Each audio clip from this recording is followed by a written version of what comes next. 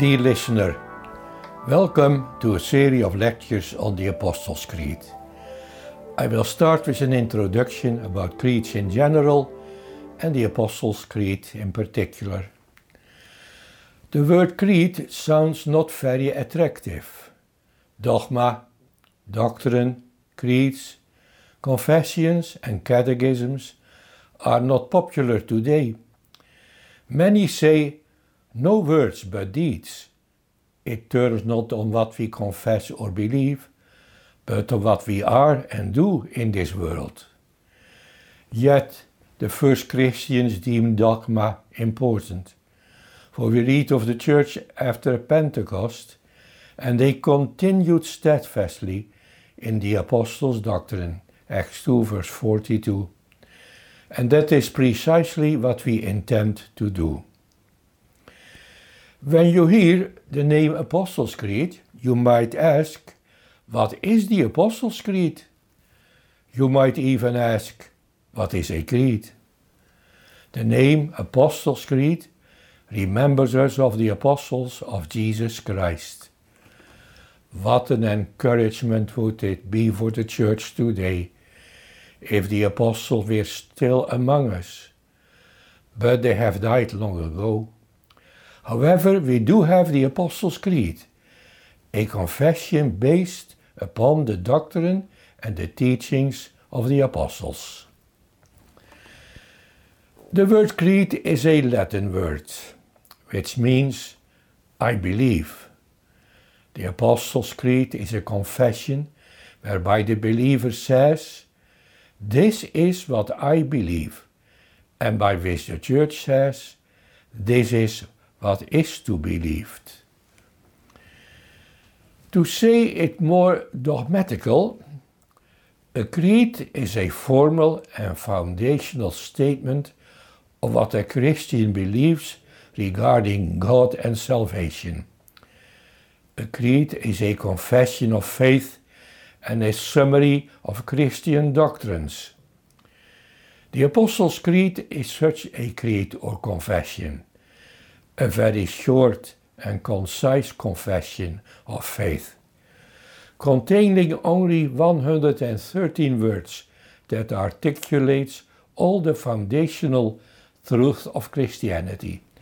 It is the most basic statement of Christian belief.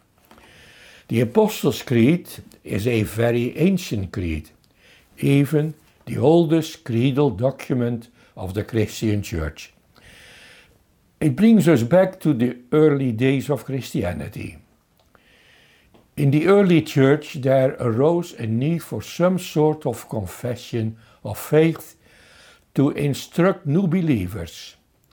As the church began to expand, she needed a means to identify those that were truly converted to the Christian faith. Most vital were the questions, who may be baptized? And what is necessary to be baptized? In Acts 8 verse 37 we read that Philip required that the eunuch would confess his faith in the gospel before he could be baptized. He said to him, if you believe with all your heart, you may. The eunuch responded, I believe that Jesus Christ is the Son of God. After that confession, he was baptized by Philip. This became the rule in the Christian congregations. Baptism was never administered without a confession of faith. Even as the eunuch first had to make confession of faith before he was baptized, so everyone who wanted to be baptized had to make a public confession of the Christian faith. This was mandatory in all Christian congregations. Furthermore, baptism was administered in the name of the Father, of the Son, and of the Holy Ghost. Before being baptized, the converts had to confess their belief in God the Father and creation, in God the Son and redemption, and in God the Holy Ghost and sanctification. This mandatory profession of faith for new converts culminated in the formulation of certain rules of faith. They served as a baptismal confession. There were certain rules of faith in the Christian congregations already in the 2nd century that articulated what was necessary to believe. They focused on the doctrine of the Trinity and confessed what the Christian believed about God the Father, God the Son, and God the Holy Ghost. It was around the year 100 after Christ that the congregation in Rome already had creedal statements which were used at baptism. They were almost identical to the later accepted 12 articles of the Apostles' Creed. The name Apostles' Creed is therefore somewhat misleading. Contrary to what the name might suggest, this creed was not authored by the 12 apostles. Legend has it that before the apostles parted ways and went out from Jerusalem in the heathen world to preach the gospel, each of them wrote an article of faith. That would explain why the Apostles' Creed contains 12 articles, and how the Apostles' Creed came into existence. However, there is no evidence in support of this claim. It is merely a legend and thus not based on facts. The formulation of the early rules of faith have gradually emerged over time into the Apostles' Creed as we know it today. The doctrine confessed in the Apostles' Creed began to serve in the early church as a paradigm for the instruction of the catechumen, people being prepared for baptism. The Apostles' Creed was therefore not the result of a synodical meeting, but originated in and emerged from the life and practice of the early Christian congregations. This fact teaches a very important truth. The Apostles' Creed was already in existence before the councils and synods accepted this creed as the common confession of the Christian Church. The Apostles' Creed was not imposed upon the Church by a decision of either a council, a synod, a pope, or a magistrate. Rather, it emerged from the teachings of the apostles and the practice of the early Christian churches. It came spontaneously into existence. It emerged from the bosom of the church. The Apostles' Creed united the local congregations as members of the same body, the Church of Jesus Christ. As to the name Apostles' Creed, it simply communicates that these articles conform to the teachings of the apostles. There are certain churches and denominations that are very much opposed to creeds and confessions. Pentecostal churches, charismatic churches, the Assembly of Believers, and other evangelical churches come to mind here. They resist strongly against all creeds and regulations which by synods and councils are forced upon the church. They deem that confessions and creeds are man-made and thus ought to be rejected. Their slogan is, "No creed but the Bible, no creed but Christ, not a doctrine but the Lord." They say, "The Bible is my creed and Christ is my confession." These statements contain a truth that is worthy of emulation. We agree wholeheartedly with the thought that nothing else can replace the Bible as the sole authority for doctrine and practice in life. We also agree with the motto that nothing can replace Christ. He is, in the words of Peter, the only name given under heaven among men whereby we must be saved. Acts 4 verse 12. The difficulty, however, is that when one has neither a creed nor a confession, one holds to a notion that is not biblical. It is biblical for the Church of Christ to have a creed.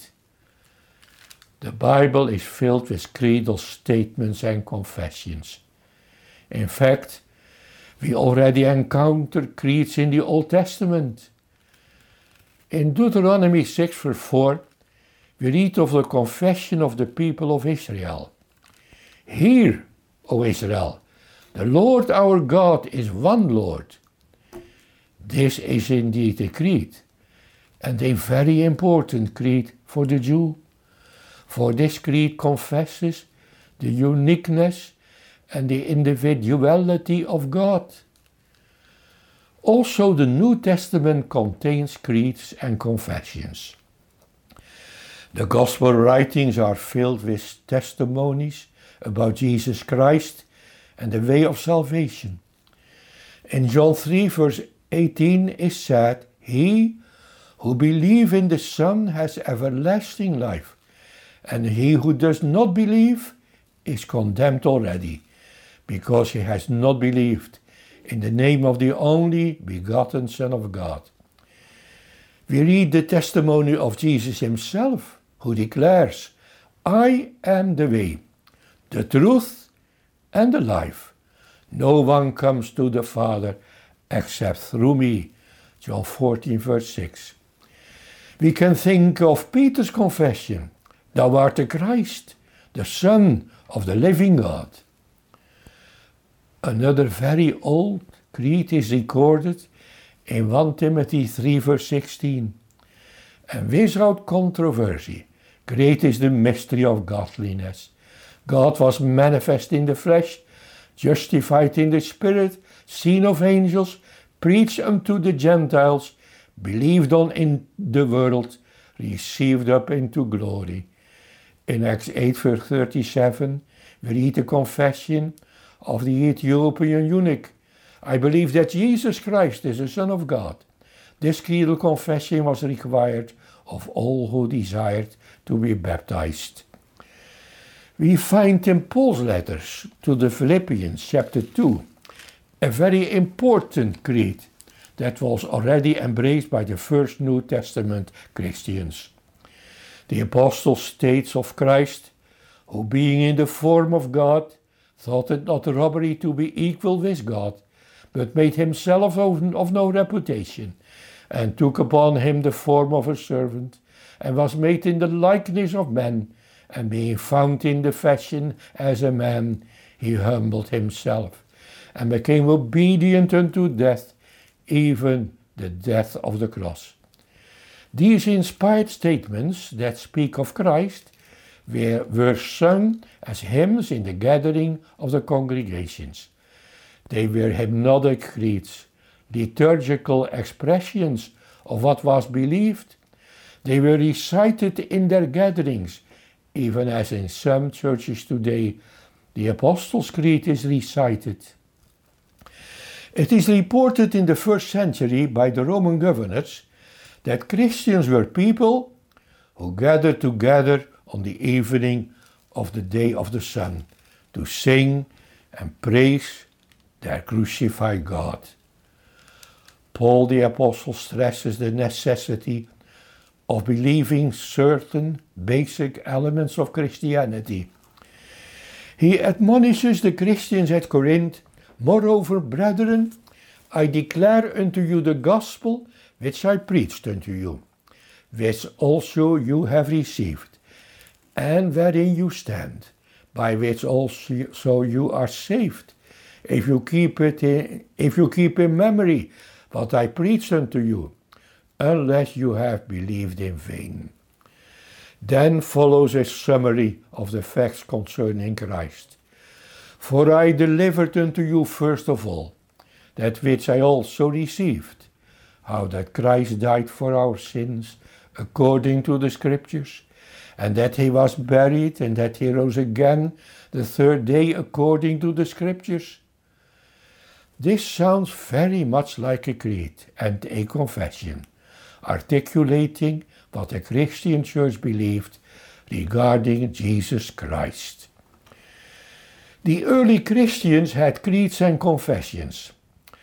One of the oldest statements that united the early Christians was the confession, Jesus is Lord. They confessed Jesus to be Lord over all. They called Jesus the Messiah, the Son of God, the Savior, and the victor over death. The early Christians had a symbol called an ichthys, a fish. Ichthys is the Greek word for fish. The meaning is found in the letters of this Greek word. They stood for Jesus, Christ, God, Son, and Savior. Daarbij the Christians confessed to believe in Jesus as the Christ, the Son of God, and the Savior. It was a sign of recognition. When someone drew a fish, you knew that you had to do with a Christian. It was a sign to recognize one another during the time of persecution. It also served as a confession of what they believed concerning Jesus. The Christians always have used certain statements to confess their faith. When someone asks you what you believe, you will not respond by reading the whole Bible from Genesis to Revelation. Rather, you give a summary of what the entire Bible teaches. This is how we confess our faith in and to the world. A believer cannot witness to the world without making definitive statements about what and in whom he believes. Everyone makes use of statements to express his meaning, so also the Christian. In fact, when someone loudly exclaims, "No creed but Christ, no creed but the Bible," he or she is uttering a creed. Such statements will then have become your creed. Creeds, confessions, and catechisms are of great value for instructing the youth and in helping us to witness to the world. Once a Christian man, accompanied with his little daughter, had a discussion with an unbeliever about prayer.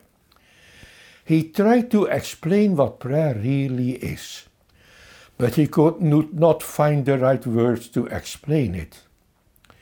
The unbeliever kept asking, "What is prayer? What makes it so special?" Then the little girl quoted the words of the catechism she had learned and said, "Prayer is an offering up of our desires unto God for things agreeable to His will in the name of Christ, with confession of our sins and thankful acknowledgement of His mercy." God must be thanked for the catechism from which this girl had been taught to say what prayer really is. It would be legitimate to object to creeds and confessions if creeds and confessions were to set aside the supreme authority of the Bible and the absolute sufficiency of Scripture for the knowledge of faith and practice unto salvation. Confessions and creeds that teach doctrines contrary to the teaching of the Bible ought to be rejected. The creeds of the Roman Catholic councils here come to mind, which, contrary to the teachings of the Bible, not only teach that the Pope is Christ's vicar on earth, but also that the priest has the power to repeat the sacrifice of Christ in the administration of the Mass for the benefit of the living and the dead. Creeds and confessions can pose a danger to the Church when they are not based on Scripture. True creeds and confessions echo and repeat the doctrines of Scriptures, and they are therefore subordinate to the Bible.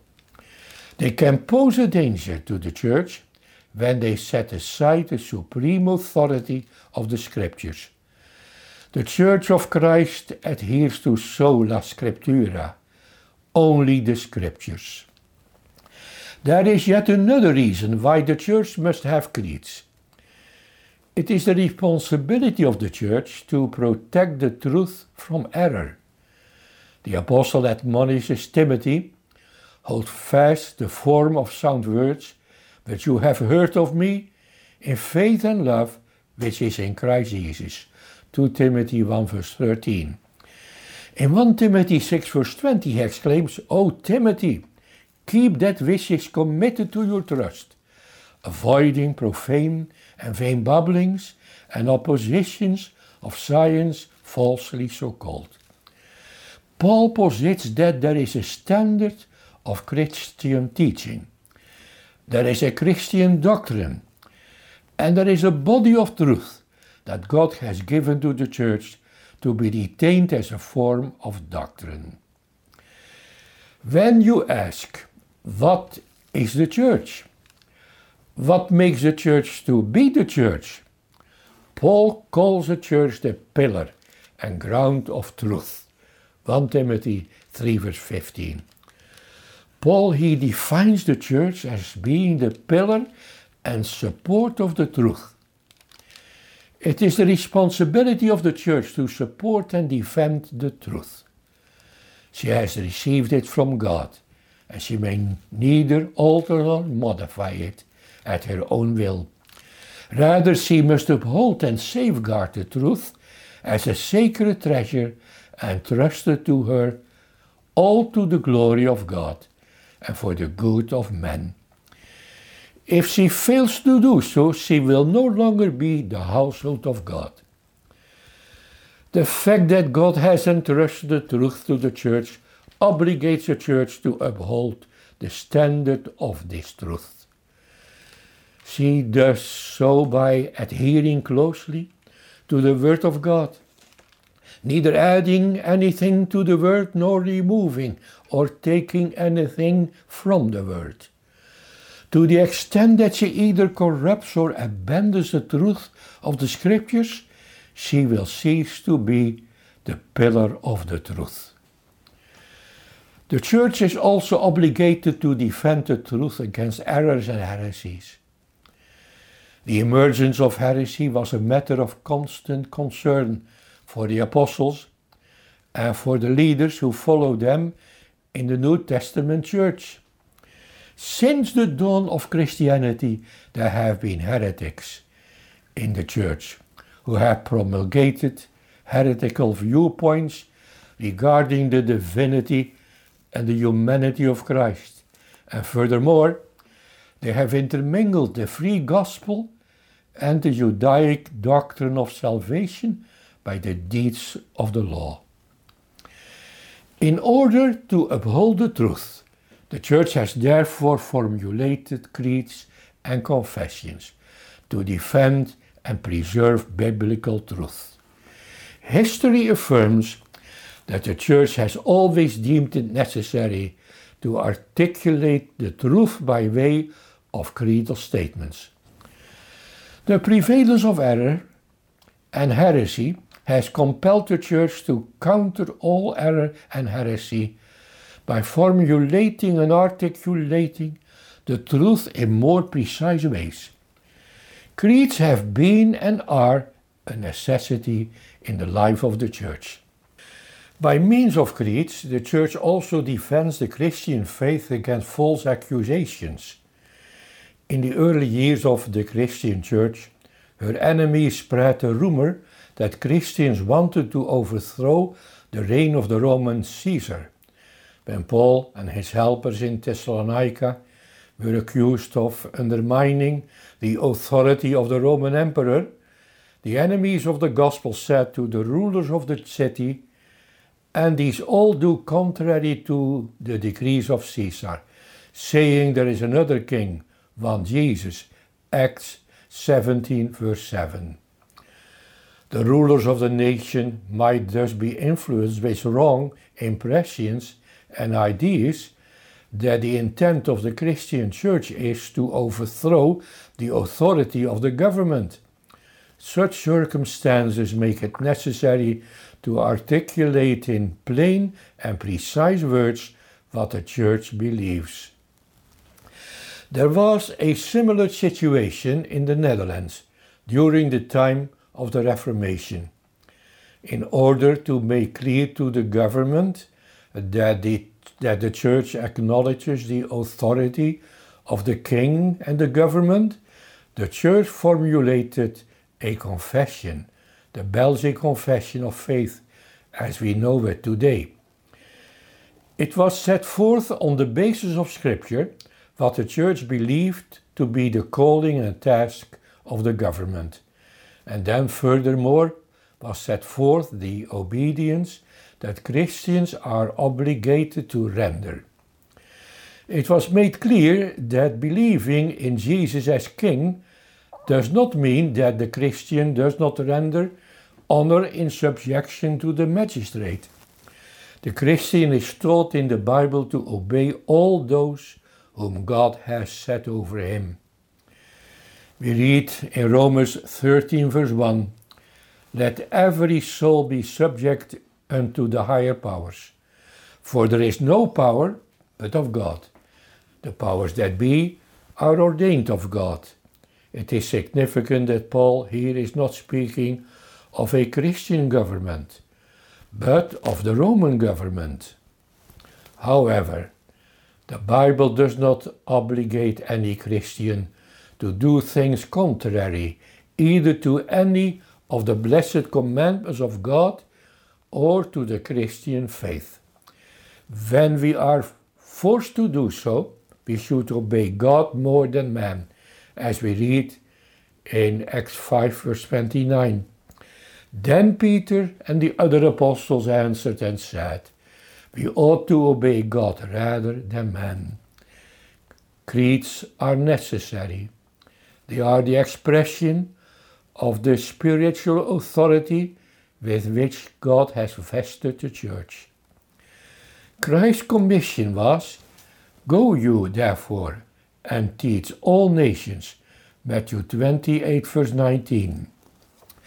God has authorized the church to be the official communicator of the Word of God. The church teaches the truth of God by expounding the Word of God. She expounds the Word in preaching, but also by way of her creeds and confessions. As we reflect on all the above, we ought to be thankful for what the Lord has entrusted unto us by means of sound creeds and confessions. The labor of the church of former ages helps the church today in formulating statements and confessions that articulate the foundational truth of Scripture, as well as combat error and heresy. We may not ignore or despise our heritage. Christianity does not begin with us. We belong to a long historical progression of men and women who have confessed the God of Abraham, Isaac, and Jacob, the God and Father of Jesus Christ. Creeds and confessions are important. Many professing Christians regard creeds and confessions as merely man-made traditions and the expression of religious opinions.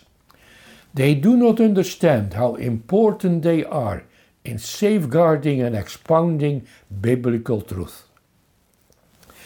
We read of the days of the judges. In those days, there was no king in Israel, Every man did that which was right in his own eyes. Judges 22, verse 25. These words describe a spiritual energy. Today we are marked by the same energy. It marks not only in the world, but in the churches as well. The sentiment of our day is that I explain the Bible in my own way. I will believe it as I see fit. I need neither a creed nor a confession to help me to understand the truth of the Bible.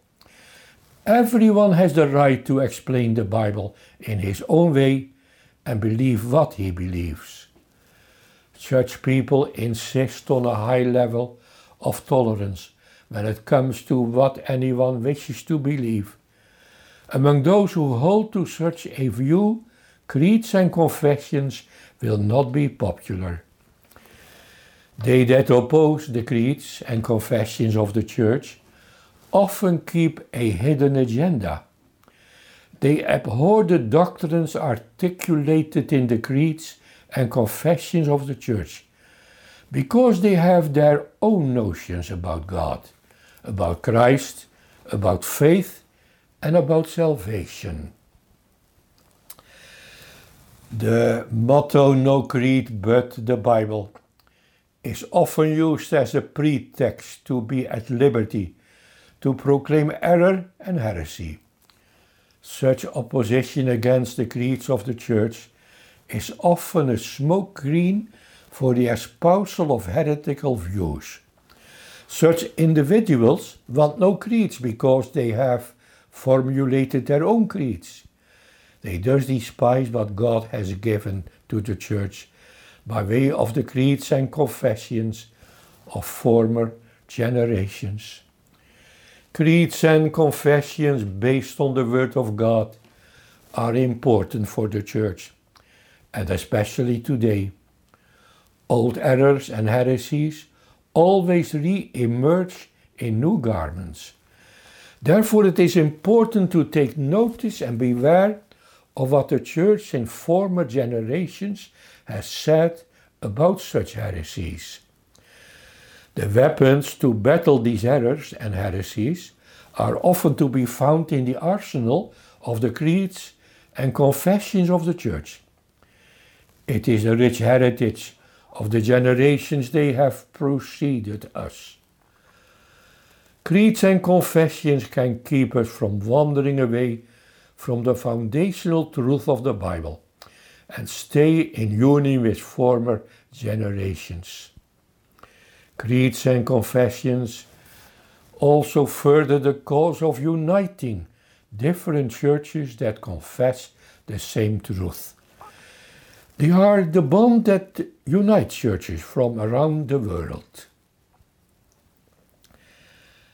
Throughout the ages, it is especially the Apostles' Creed that has tremendously influenced the unity of Christianity.